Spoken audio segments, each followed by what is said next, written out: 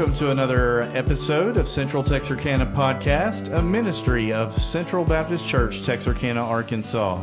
We pray this episode will seek to help you in your walk with Jesus this week as we talk about our sermon from this past Sunday in Ephesians chapter 2. Welcome, and let's get started.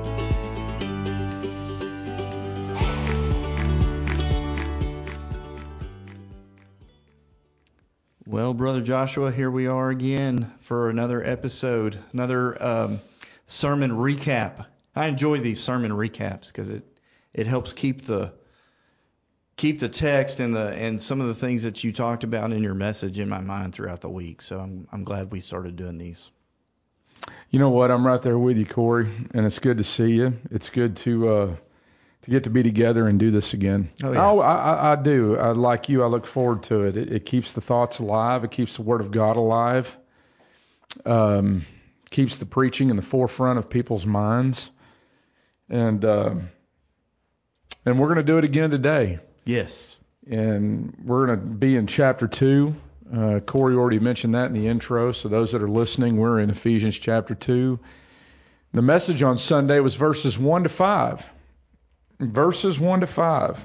And we see the power of God that is talked about there towards the end of chapter 1. We're seeing the working of that power through our Lord and Savior, Jesus Christ. Yes. Cory. And so why don't we go ahead and we'll read the text for people that are listening. And then we'll start talking about it. Sound okay to you? Sounds great. I enjoy it. I love it. I think it's been great. All right, man. Here we go. So it says in chapter 2, beginning in verse 1, as for you, you were dead in your transgressions and sins in which you used to live when you followed the ways of this world and the ruler of the kingdom of the air, the Spirit who is now at work in those who are disobedient. All of us also lived among them at one time, gratifying the cravings of our sinful nature and following its desires and thoughts. Like the rest, we were by nature objects of wrath. It goes on to say, but because of his great love for us, God, who is rich in mercy, made us alive with Christ, even when we were dead in transgressions. It is by grace that you have been saved.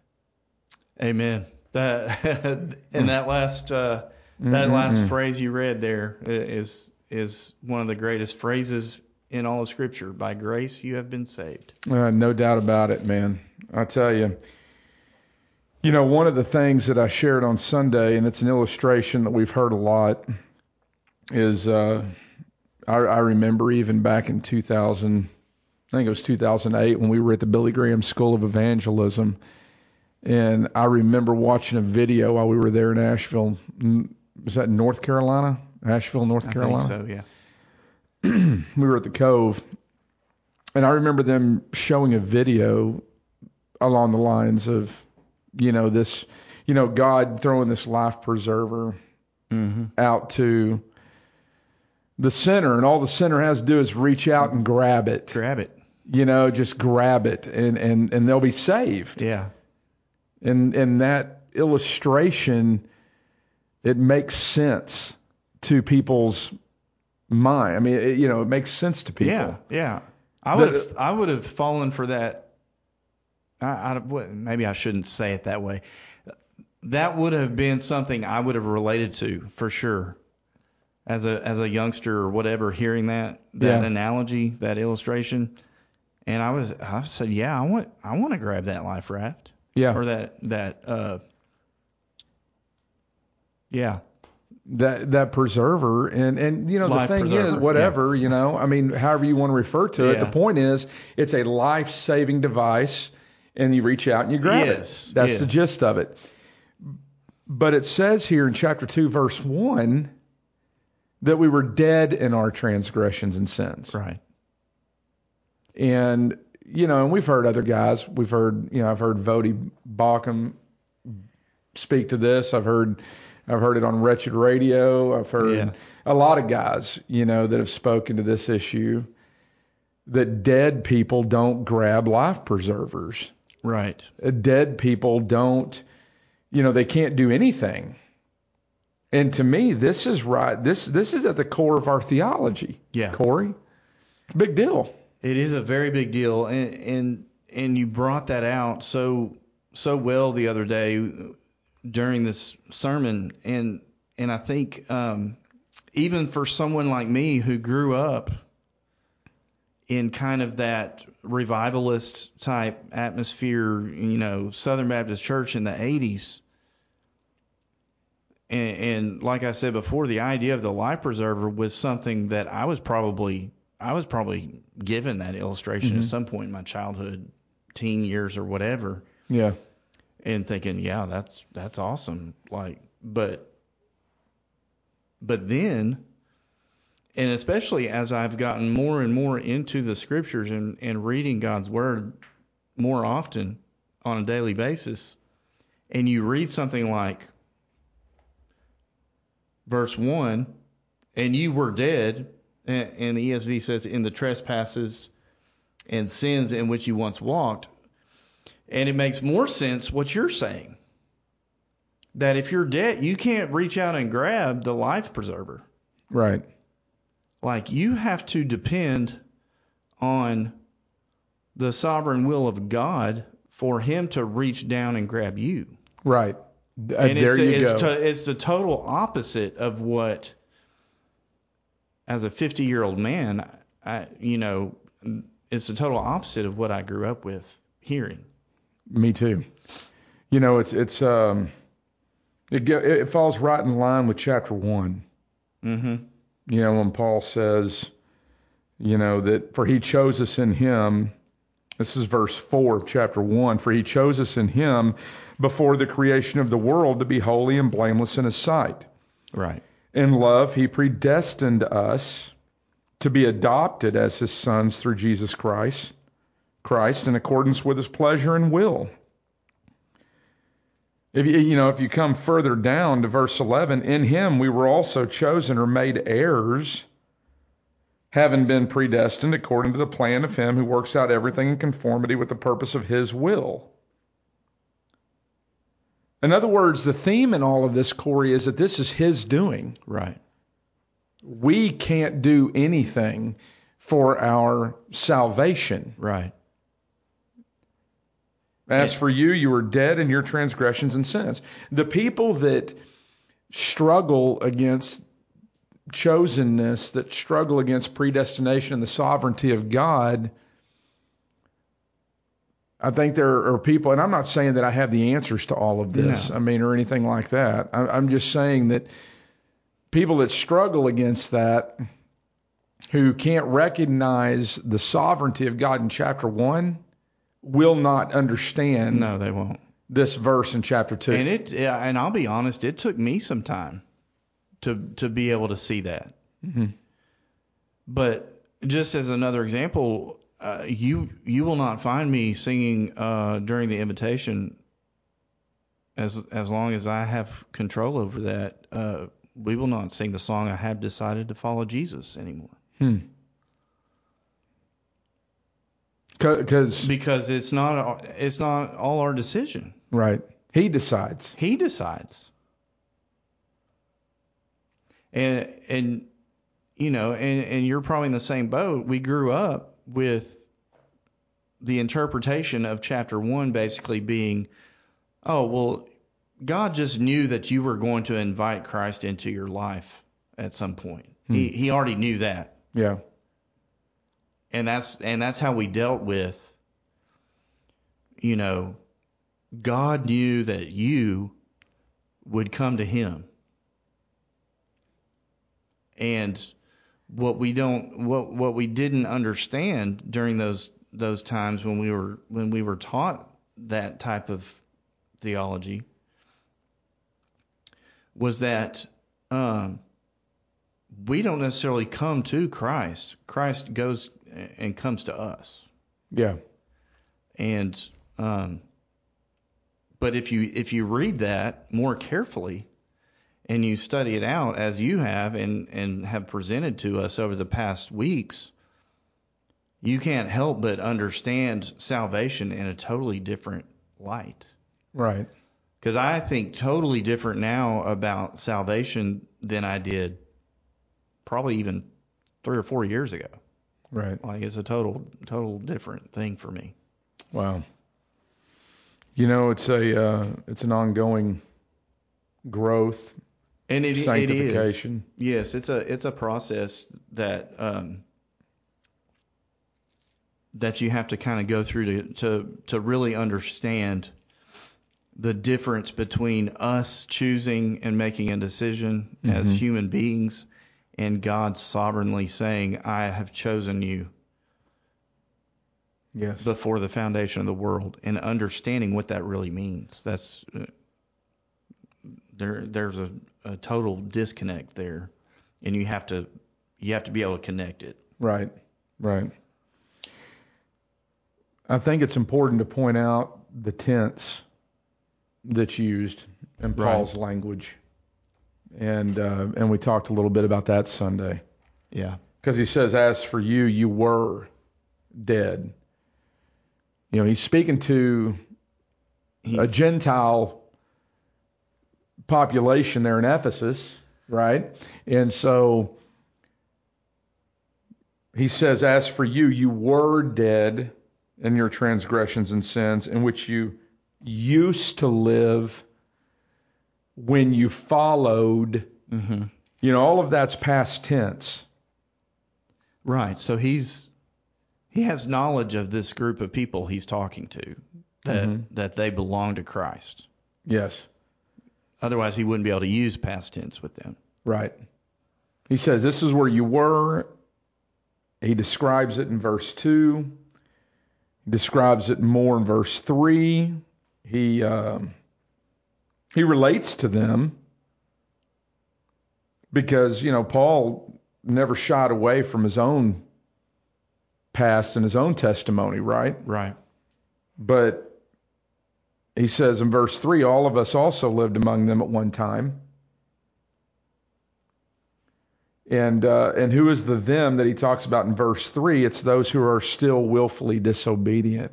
And one of the distinctions that I drew on Sunday that I think is an important one to help us know the difference between those who are chosen and those who are not, those that past tense applies to, that are now in a different present, right, with a different future.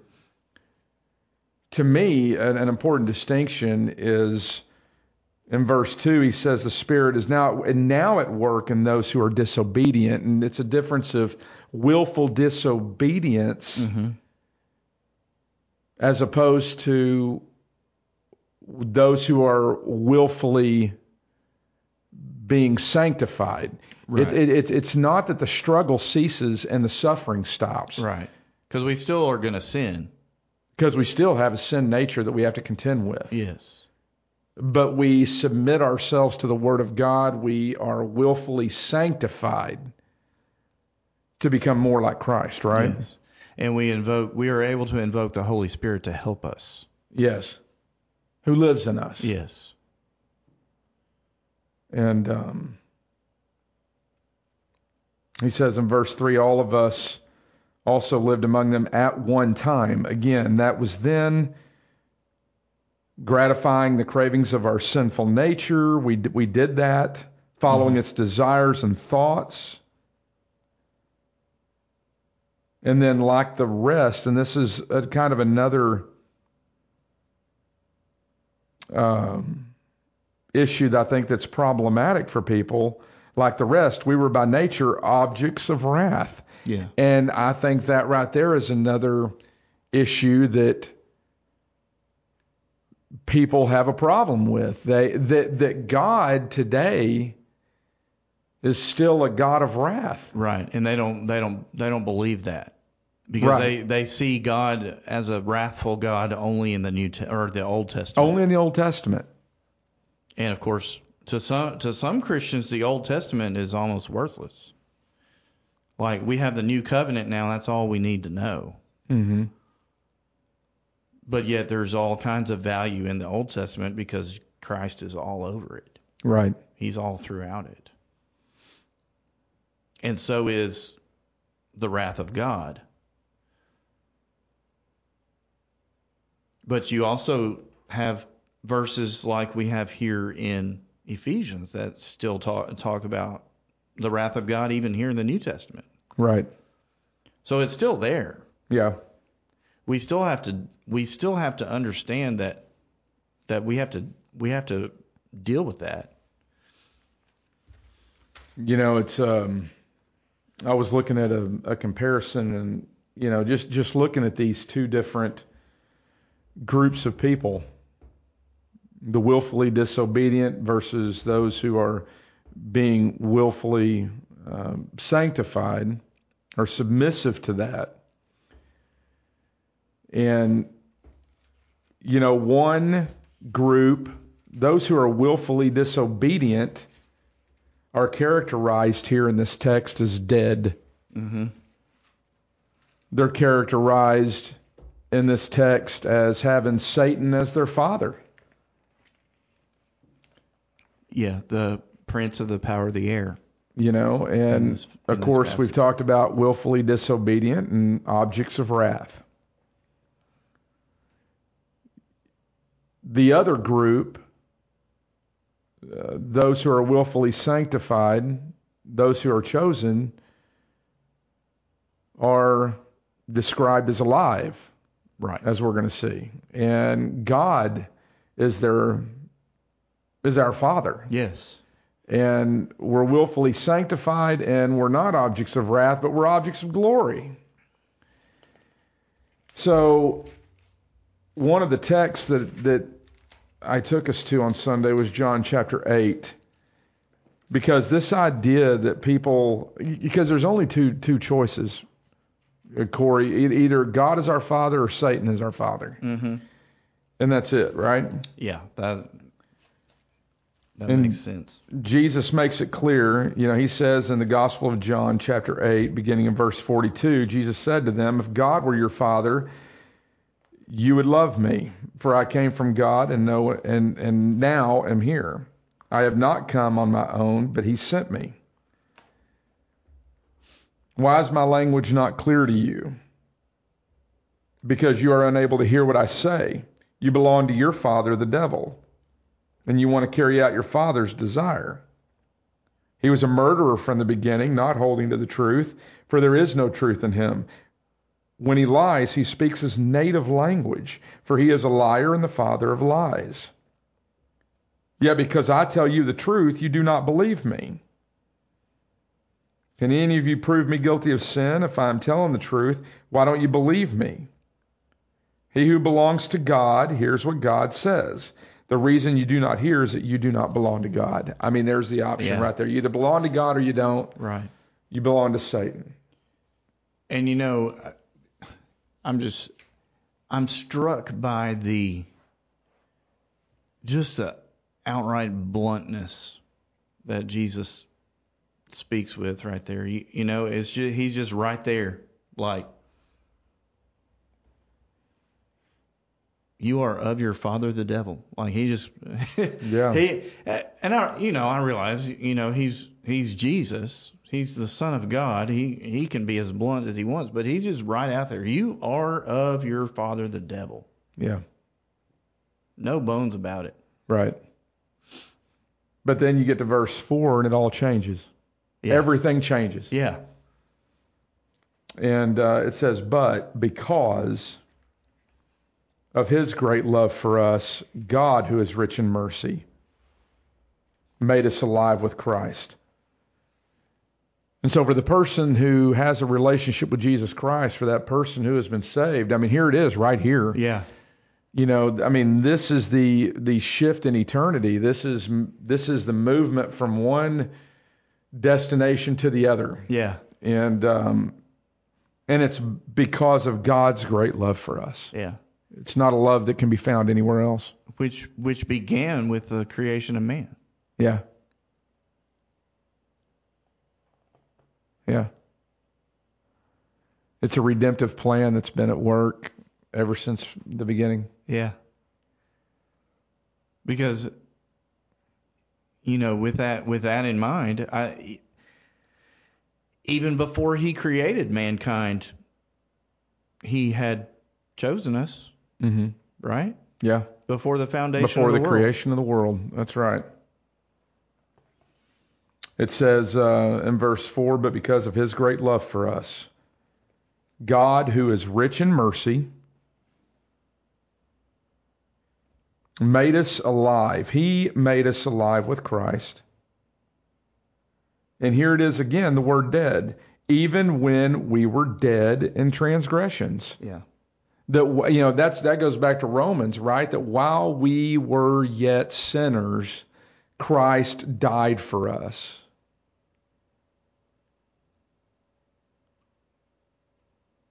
But then he's going to raise us up. ESV says, when we were dead in our trespasses, he made us alive together with Christ. By grace you have been saved. And I don't know, do you want me to say verse 6? Yeah, we're going to be in verse 6. We're going to be starting there this upcoming Sunday. I don't want to spill the beans.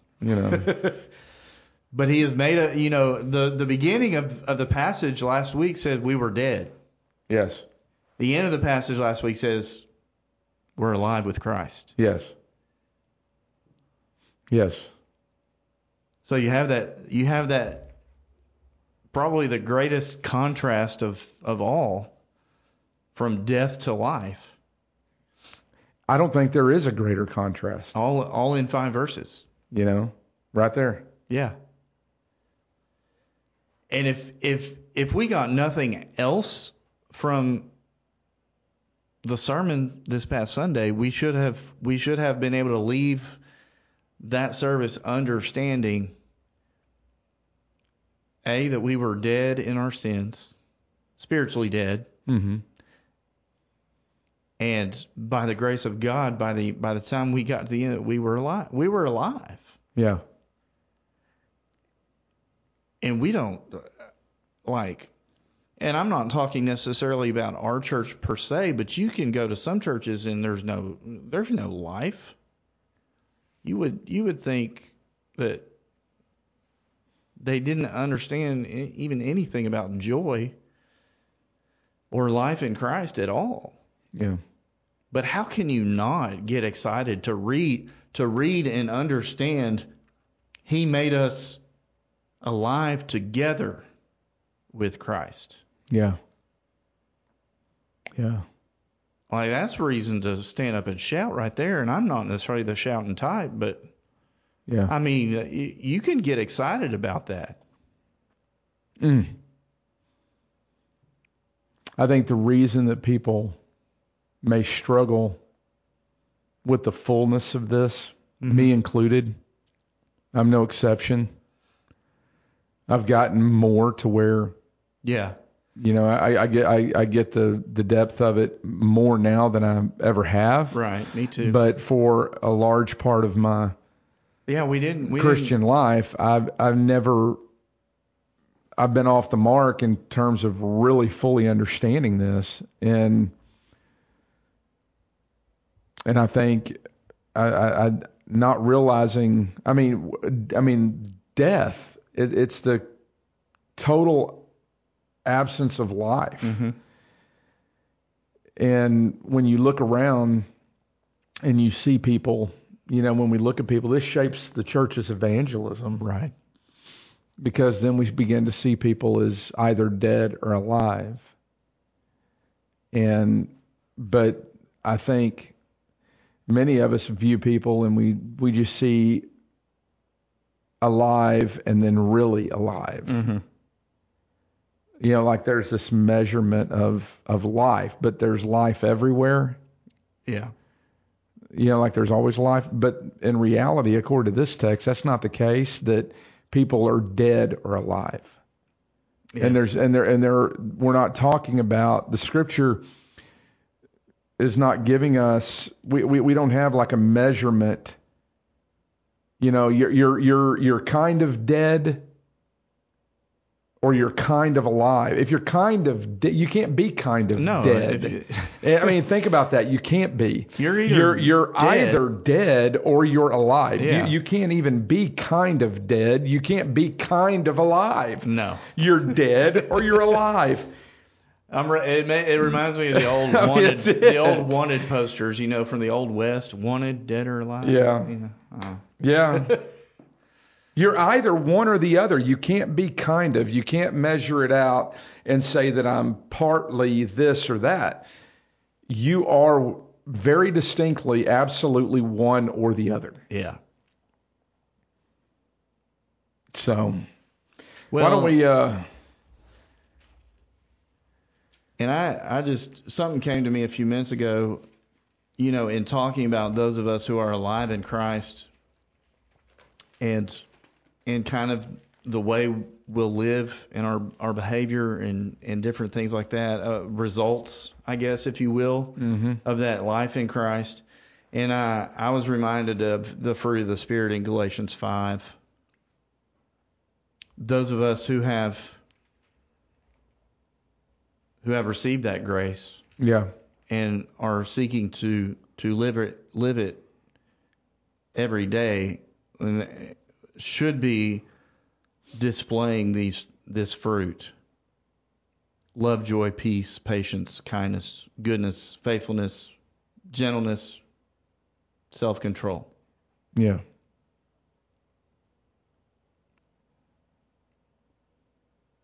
And, you know, if there's not some evidence of that fruit in a Christian's life, then that may need to give them pause. But as you've said, you know, in the past, you know, these things that we've been studying in Ephesians, like, I believe you made the comment early on, especially when we were talking about predestination, election. You wanted people to understand, you know, there's no call to question your salvation per se. Mm-hmm. Like even myself, you know, I was saved when I was 8 years old, and I know for a fact that I was saved, that Right. I am saved. Yeah. But I grew up in an Armenian revivalist theology. Mm-hmm. And I now understand a little bit more about basically biblical, what we're talking about, biblical Christianity. Right. But I have no reason, no call to challenge the fact that that I know that God saved me. And I think some people begin to read some things and then they start to question. And I would hope that if you know that God has come into your life through the person of Jesus Christ and saved you, and you have that knowledge solid in your heart, then you can stand on that. Absolutely. You can stand on that, and you don't have to worry about anything else. But like I said, as we grow in Christ, we will start displaying those fruit. Yeah. That fruit. Yeah. It's not those, it's that. You know, Paul told the Philippians that to live is Christ and to die is gain. Mm-hmm. And, you know, to live is Christ. And death to self. And I believe there's a lot of value in understanding this text. Yes. And spending time with it. Yes. Even when Jesus said for us to take up our cross and follow him daily, Mm-hmm. or take up our cross daily and follow him, I believe is how it actually states. But,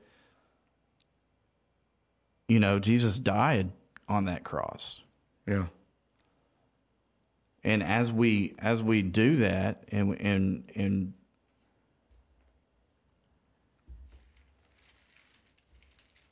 we seek to follow him,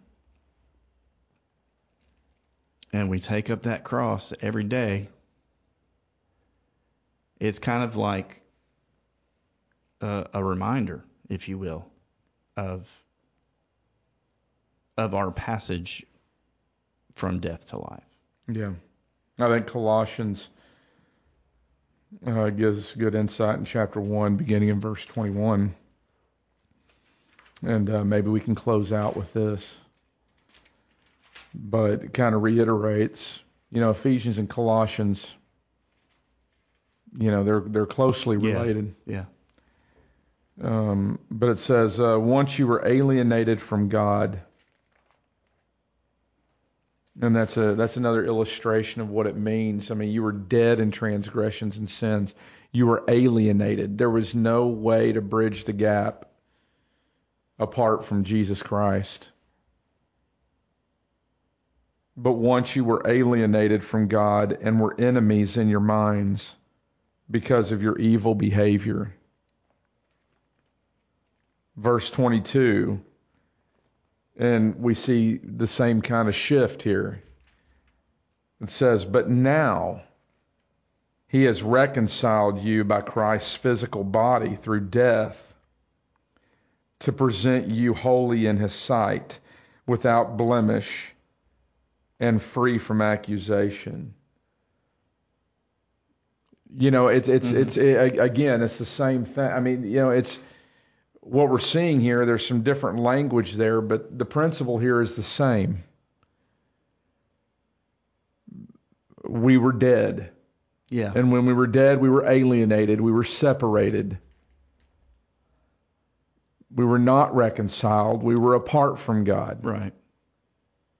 And we have been brought near through the sacrifice of Jesus Christ. We have been brought near because of a work that God has done, not a work that we could do. Right. And for those of you that are listening, I think I'd wrap it up that way for us today. That God is entirely responsible for your salvation, and I don't want to take away there is that moment that person says, yes, I believe. We still have to do that. There is that moment that says, I believe. But I don't think saying I believe and grabbing a life preserver are the same thing. Right. I think if we need to go a little deeper to understand the doctrines of the faith and realize that there's still a sovereign work of regeneration. Right. A work of God that precedes even faith. That's not something that comes about in our own. No, we have to be making led to that point. And that's done by God. Yeah. As well. So anyway, how those two marry up and how they run eternally true, I don't have all the answers to how exactly that works, but I think we got what we can get. I think that was the gist of the message on Sunday. And do you have anything else you would leave with those that are listening? And then we'll close out. I don't think so. I think it's a good spot to wrap it up. Looking forward to this Sunday. Amen. When we go a few verses on past this. Yeah, me too. I'm ready to get there. Yeah.